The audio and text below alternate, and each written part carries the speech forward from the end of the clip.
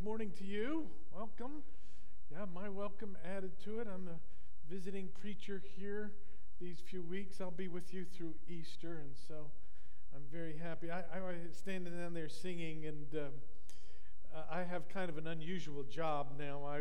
I work alone out in a lot of acreage, probably about 150 acres or so, and I do a variety of things. I get around that 150 acres, and there's just nobody around. And that's a good thing for all of those people, because do you remember the songs that we sing on Sunday morning, like almost all, Well, I do, and I sing to the top of my lungs. And, it's just to sing of God's great salvation, hallelujah, and just, not worry about the raccoons or the birds or the squirrels who really are put out by that. I appreciate the worship that goes on here.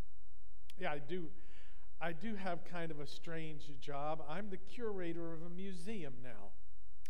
I didn't see that coming.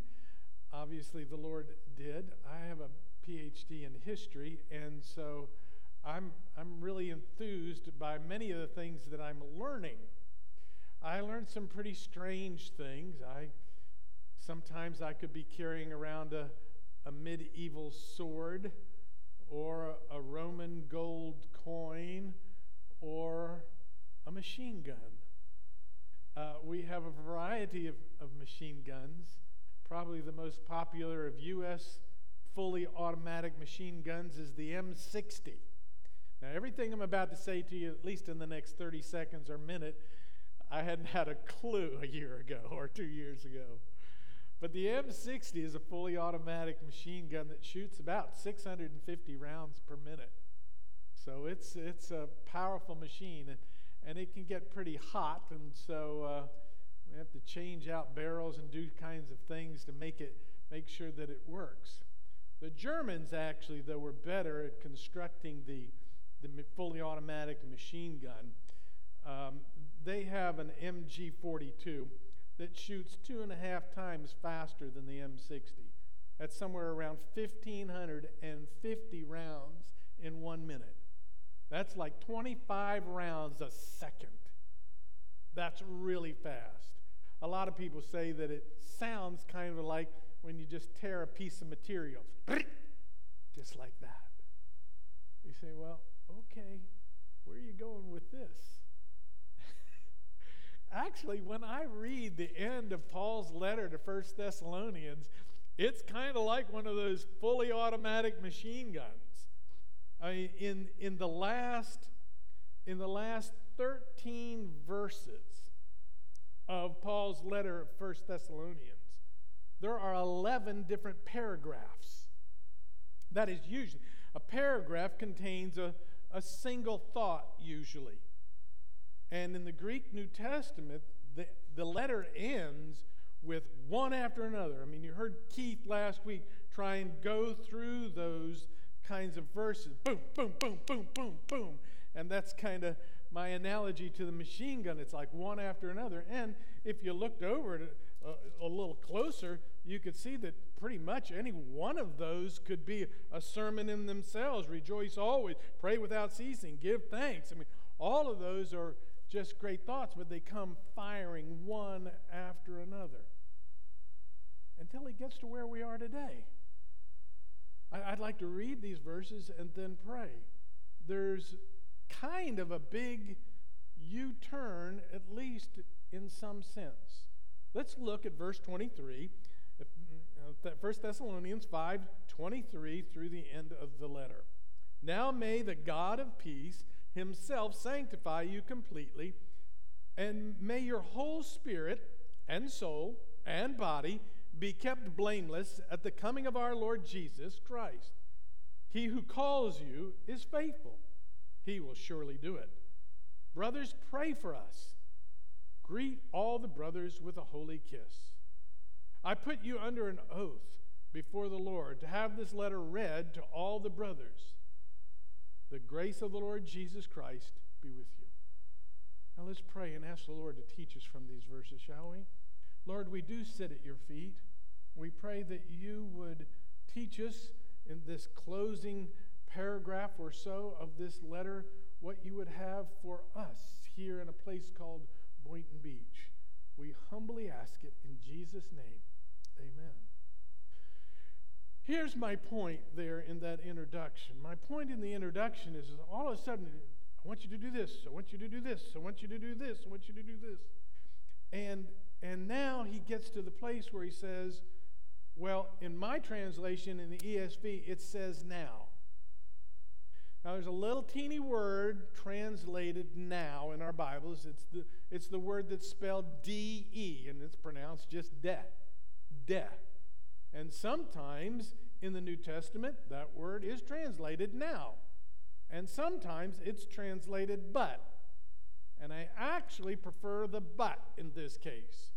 It's not a hard but U-turn. It's kind of a soft aversion to reverse course just slightly.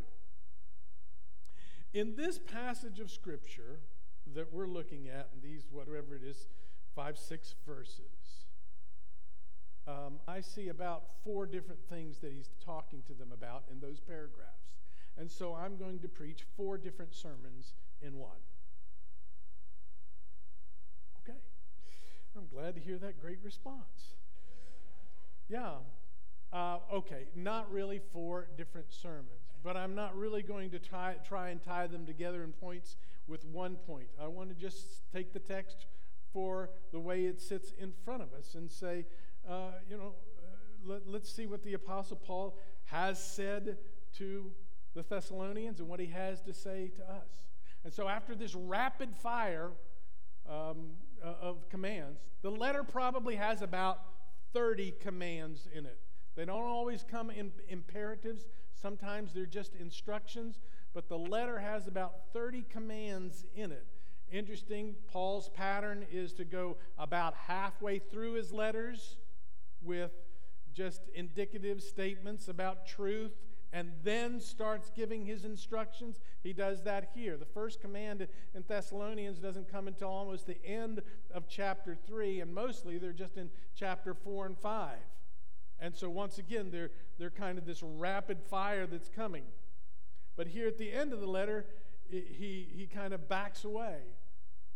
Surely there are some things that he's challenging them with, but at the very outset he's saying, I want to say something to you here.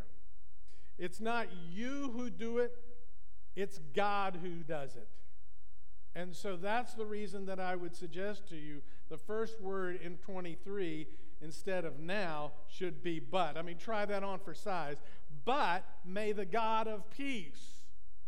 Now who's the focus on? Me? Or now's the focus on God? And so I would suggest to you that here it would be better translated but. This is not a command here, obviously, but it's really God. God is saying, it's me who does it. I noticed that one of the Bible studies here going on, I think Julian's teaching with somebody, it was like, I see it right here from here. It's Jerry Bridges' Pursuit of Holiness. The Pursuit of Holiness. Listen, folks, if you don't have a copy of it, this is just a parenthetical thought here. It's certainly in my top 10 that ought to be read every year. Jerry Bridges, The Pursuit of Holiness. And there in the introduction, I believe it's part of the introduction, I've said this for years because I don't know that there's anybody who says it more succinctly. He uses an analogy about the farmer. He says of the farmer, he obviously tills the soil, he fertilizes the soil, cultivates it in the way that he should, and he does all those kinds of things. But the farmer can't bring the rain. The farmer can't bring the sunshine. The farmer can't make that grow. And so Bridges says this: the farmer cannot do what God must do, and God will not do what the farmer should do. Now breathe for just a second, because I'm lost, so I'm sure you're lost. I'm not really lost. This is what I want to say to you, and I hope that you want to hear it. Do you struggle from day to day about, am I growing in the Lord? Do I know Him more today than I did yesterday? Is there progress in my life? The biblical word that we've been using in Thessalonians has been sanctification. That means to grow in holiness. And Bridges' book, The Pursuit of Holiness. And here in this little introduction, I believe Jerry Bridges is encapsulating the struggle, the challenge, the tension. When you don't do what you think you should do, you're feeling the guilt. When you do what you think you should do, you think that God is loving you a little bit better than He did before. And this tug of war just continually goes on and on and on. And I really like the words that Bridges uses, and so I want to tune you in on these, and we'll go back to the text and see it there. But I want to tune you in, and if you don't, again, have pursuit of holiness, get it and read these words for you. But he says this about the farmer. Yet if the farmer does not do the things, this is what he says, if the farmer does not do the things that he should do, till, cultivate, fertilize, etc., if he doesn't do those things, and here's the key word, he cannot expect a crop. Now that's a very good word. That's why I'm calling your attention. He can't expect the crop. He goes on, as I've already said. So therefore, the farmer cannot do what only God can do. But here's the other words that are very key. In fact, I would suggest to you, if you don't get anything else out of the sermon today, get this out of this quote. The farmer cannot do what only God can do. We all know that. You know that. That's not any really big news to you. But then he goes on to say, and God will not do what the farmer must do. Now, it does not say, and Bridges does not say, that God cannot do what the farmer must do. This is very important. Come on. It does not say that God cannot do what the farmer must do. For in fact, God can do it. In fact, God does it every day. When's the last time we had to plant even an oak tree? Look how stout an oak tree is. God does it all the time without a farmer at all.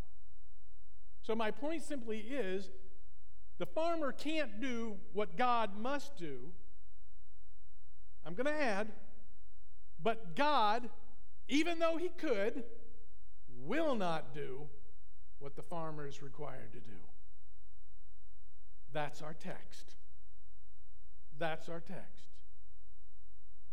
Rejoice always. Pray without ceasing. Do this, do this, do this, do this. But you don't see that in this passage. Instead, you see, if I may, but may the God of peace Himself sanctify you completely, and may your whole spirit and soul and body be kept blameless at the coming of our Lord Jesus Christ. He who calls you, look at that, He who calls you is faithful. Can I underline it? Because the text actually underlines it. He will surely do it. And there you're back in this tension again. You see that going back and forth. It's a real challenge. This is the kind of challenge I actually, maybe even since I'm a little passionate about it. I started that sentence, I'll say it again. This is how I started the Christian life. And in some sense, maybe still how I'm running today. But I distinctly remember it when I was a very, very young Christian. I would hear people standing at pulpits like this, and they would be talking, and they'd say, you know, salvation is of God alone, and there's nothing you can do to earn it, no works that you can do. Or from Galatians, walk by the Spirit, and you'll not carry out the desires of the flesh. And hear these sermons, and I'm sitting there saying, okay, there's nothing I can do. And then the next thing out of the preacher's mouth is, here's what you need to do. whether it's walk an aisle or pray this prayer or that. And I was so confused. So very, very confused. Until I started looking at the Apostle Paul's testimony. Now listen, I'm not making any sense. I just really want you to get this. I think that the Apostle Paul's perspective in these two verses, for faithful is he who has called you, who will actually do it, comes from Paul's testimony. Say it again. The fact that he's saying it's not in your power, in your strength, but faithful is he who has called you, who will surely do it, comes from his testimony. Do you remember Paul's testimony? Acts chapter 9. He's on the road to Damascus. He's actually on the road to be counterproductive, if that's not a strong enough word, 180 degrees against the church that he's writing to now. But he's 180 degrees moving in the other direction to persecute them, to bring charges against them. And what happens? He meets somebody on the road, and they've got a good argument for Christianity, and thinks about it, runs it through his Jewish philosophy. No, not what happened. God knocked him off his horse, blinded his eyes, and spoke to him from heaven. Who did that? I mean, there's no human hand that can touch that. And led him in to Damascus, where he baptized, eyes came off, out into the wilderness. Who taught him in the wilderness? God alone, no man. Read Galatians, that's his testimony. No man did this. And so he comes to this time in the letter of 1 Thessalonians, and I believe he comes to it from his testimony, from his own experience. If he could look at each person like I could look at you right now and say, let me tell you something. God is faithful. God will do it. Whatever you're going through, whatever your challenge is right now, I want you to know God is faithful, and he will surely bring it to pass. And Paul is saying, that's what happened to me. That's what happened to me. In some sense, I'm passionate about that because that's the same thing that happened to me. I'm a single guy in a growing town like Orlando, Florida, in the young 70s when, we're just doing anything and everything that we want to. We're all a group of narcissistic hippies running around just, again, doing anything we wanted to do. Of course, if you worked at Disney, you didn't have long hair, but other than that, wasn't much of a difference. And we were just having a great time. Just party every day, every night. Party. Ski in the day, party at night. Just doing these kinds of things.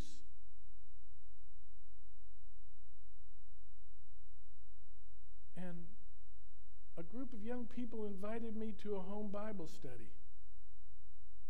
Sitting around talking about this Jesus business and this Bible business. And I had a Bible back in my little duplex, living alone. Didn't have electricity. So I was reading my Bible by candlelight. You couldn't make this up. It's true. Reading my Bible by candlelight. I was in John chapter 15. I didn't understand anything about the Bible.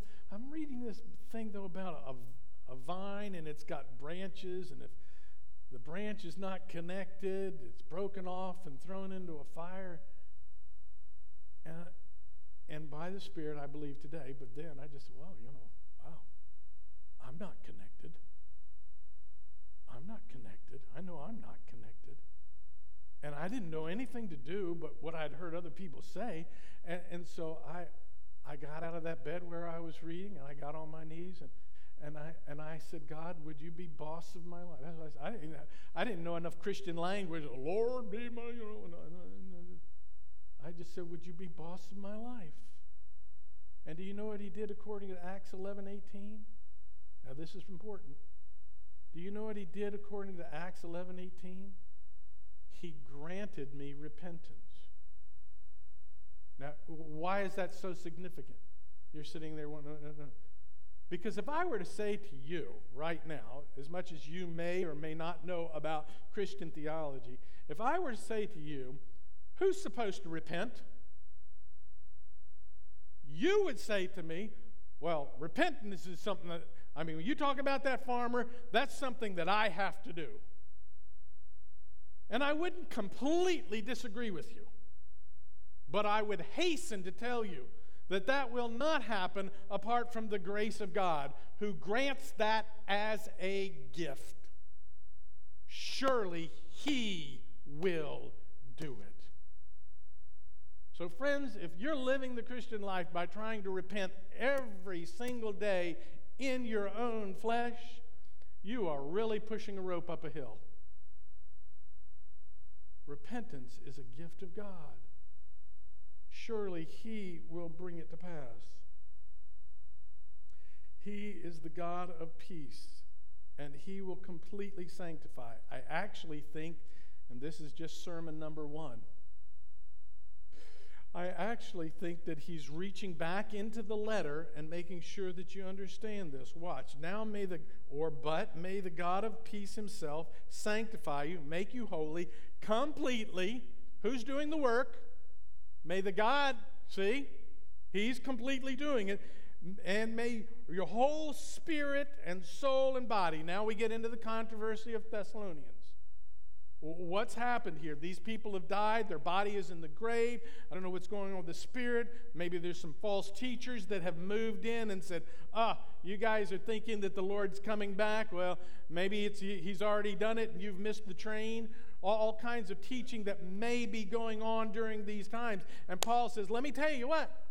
You will know it because God will sanctify. That is, He will complete. You remember we talked about sanctification. You have been sanctified, you are being sanctified, and one day you will be sanctified.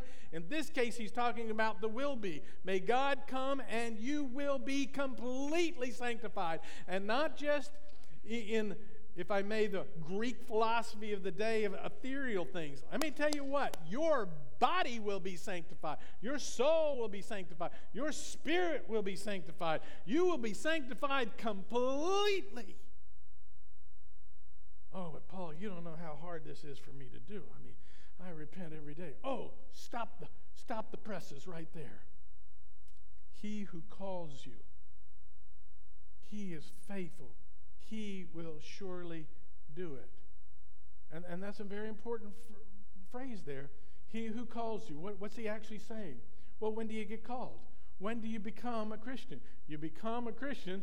I know it's kind of silly to say, but I'm going to say it anyway. When do you become a Christian? You become a Christian at the beginning. You become a Christian at the very start. That when He calls you. So faithful is He who calls you. That is faithful. Well, like Philippians. He who did what? 1:6. He who began a good work in you will complete it until the day of Christ Jesus. That's the same thing here. He who calls you will surely do it.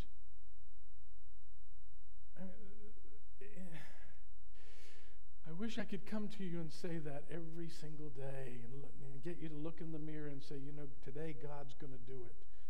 I'm so grateful that today God's going to do it. Surely God is going to bring it to pass. Surely He who began a good work will complete it unto the day of Christ Jesus. Yes, He will. Romans 8:11. If the Spirit of Him who raised Jesus from the dead dwells in you, He who raised Christ Jesus from the dead will also give you life to your mortal bodies through His Spirit who dwells in you. Before you begin believing that this final objective depends on something you do, recognize that it was God who called you, and it's God who will bring it to pass. That ought to be liberating.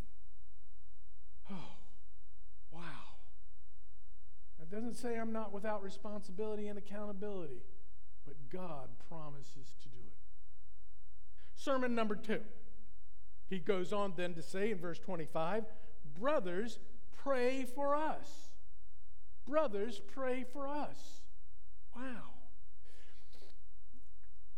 in my meditation on this passage of Scripture and thinking about this and thinking how wonderful these first two verses are and thinking to myself, all right, now, Paul, come on. By the Spirit, Paul, what exactly are you trying to say to these Thessalonians? What's going through you? What are you trying to get across to them? Because here you're saying, God will do it. Now I need you to pray for us. God will do it. Now I need you to pray for us. And surely Paul's not seeing any contradiction there. I think that in this case, prayer is more than just sometimes it's about talking to God, but it's, hey, we're in the trenches together. We're down here in this thing together. Brothers, pray for us. It's more of a communing aspect. It's communing dependence on his character and purpose. Brothers, sisters, I know we're going through persecution. I know there's some doctrinal confusion going on among you, and now I need you to pray for us. It's communing dependence on God's character. All right, that's a lot of maybe verbiage there. What do you mean? Well, I go back to the first verse that he said. Now, or but, may the God of peace. May the God of peace. I think that he's calling upon the Thessalonians in their times of confusion, challenge, maybe persecution of different kinds, which are contradictory to peace. Brothers, pray for us. Pray for us that the God of peace may do the same. Pray for us that the God of peace may do the same thing in you and in us. And we're communing in expressing our dependence on God and upon his character to do it. God of peace, do what you do. Bring peace. In some sense, I think it's Pratt. I think it's Richard Pratt that says this. That the gospel can be wrapped up in some sense in that word peace. There's no longer hostility between man and God when God invades his life and grants him repentance and changes his heart, and he comes to know the Lord Jesus. What's Romans 5 say? Now we have peace with God. Brothers, pray for us. If you believe God will do that with you, brothers, if you believe that, brothers, you're praying that the God of peace will do that among you, then pray that for us as well.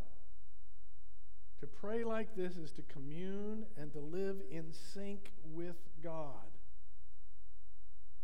To continually grasp a hold of his grace in this life, in this age, and with the perspective of that peace in the age to come. Say that is very important. You do that instinctively, but I want to say it again. To commune with God, the God of peace, is to,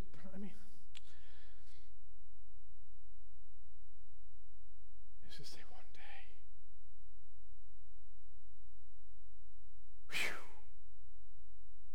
day. More than that, but one day.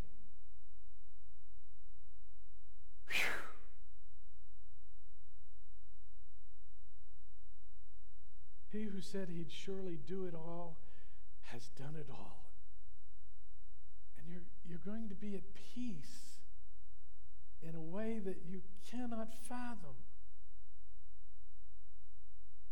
Pray in communing with the character of God. And in this passage, he highlights the character of God.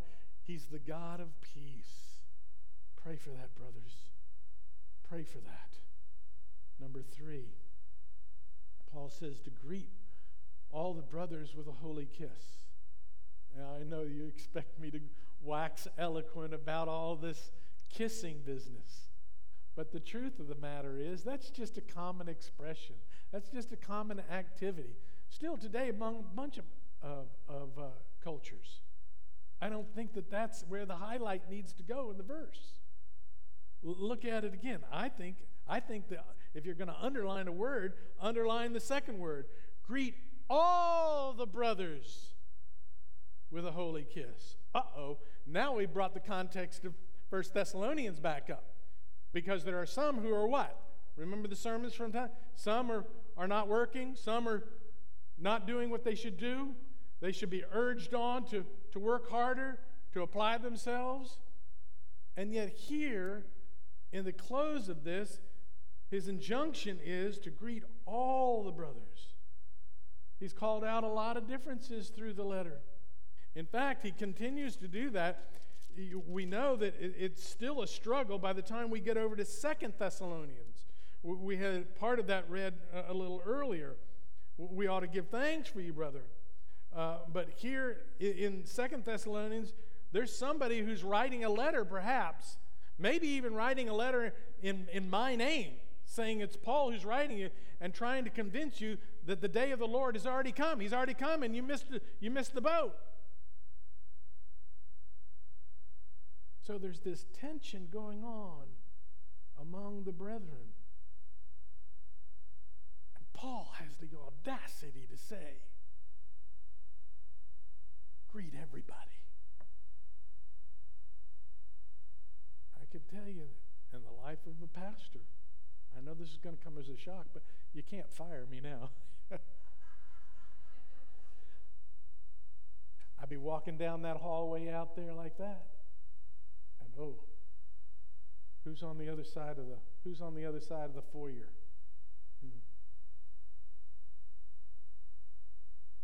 Oh, that's never happened to you, I know.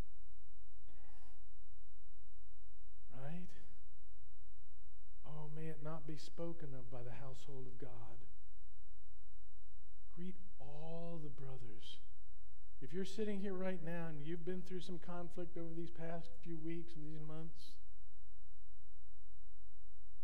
and you feel like it's in your spirit and you're saying, I don't want to talk to her. I don't want to talk to him. I challenge you. Greet all the brothers with a holy kiss. Receive that as a word of conviction from the Spirit. Even if you don't know what to say or how to say it, you know what you can say? The God of peace says to greet you with a holy kiss, to love you, and do that. Do that, my friends. Show that the grace of God is not just a phrase. I mean, if grace doesn't show up at times like this, it's worthless. Where is grace? The grace that has been shown to me and to you at the cross, where is it? Well, I know. That's not grace. Last one. I put you under oath before the Lord to have this letter read to all the brothers. That word oath only used 3 times in the New Testament. And Paul is saying, I want you to put your left hand on the Bible and raise your right hand. And it's very interesting to me that he doesn't do this sort of thing anywhere else. Now it's close. Colossians, he does write to the Colossians, and he says, people of the church of Colossae, I want you to read this letter, and then I want you to send this letter to the people at Laodicea. And the letter that I wrote to the people at Laodicea, I want you to get that and read that among you. So it's not unprecedented, but his challenge, his adjuration, if I can say that, I adjure you, I cause you to take an oath that you'll read this. Not just that, though. I put you under an oath before the Lord to have this letter, here it is again, letter to what? What? Same phrase. all the brothers. Who needs this? Everyone needs this. Everyone needs to hear the words, the instructions, the encouragement of this letter. Make sure that everyone gets this information. That's very important to him. I do believe that Paul believes he's writing Holy Scripture. I think that he says that all Scripture is inspired. I believe that he, like Peter says, that the Holy Spirit has carried along the authors, carried them along to write the holy, inspired Word of God. I think this is a key verse in the sufficiency and in the power of the Word of God. So I want you to read it in front of everyone. I want you to challenge everyone with the words of this letter. I've had the occasion to travel quite a bit and to meet some brothers and sisters all around the world. And one of the most encouraging spiritual encounters is to greet and to see some of the brothers and sisters that I've seen before. I'm particularly thinking about in Chad and in Africa. And I'll go 1 year, maybe I'll skip a year, and then I'll go back another year, or maybe 2 years later, and I'll meet and I'll greet those same brothers and sisters and to see what God is doing. And friends, there are some hard places in the world, but I tell you, Chad is one of the hardest. And to see the joy that's going on among these people and the encouragement that they have in communing together and praying for one another and just running this challenging race together. And I think about the Apostle Paul in that light. What do you mean? Well, the Apostle Paul's in Corinth now. He was in Thessalonica, as you've heard many times before, but he had to flee. He got to Athens. He sent Timothy back up to Thessalonica. He went down to Corinth, waited for Timothy to come, heard about them, and he says, I want to come see you. There's this communing aspect. And when I think about that and the challenges going on, I think about our brothers and sisters in the Ukraine right now. Sandy and I sit around a nice house now. We're still not going hungry.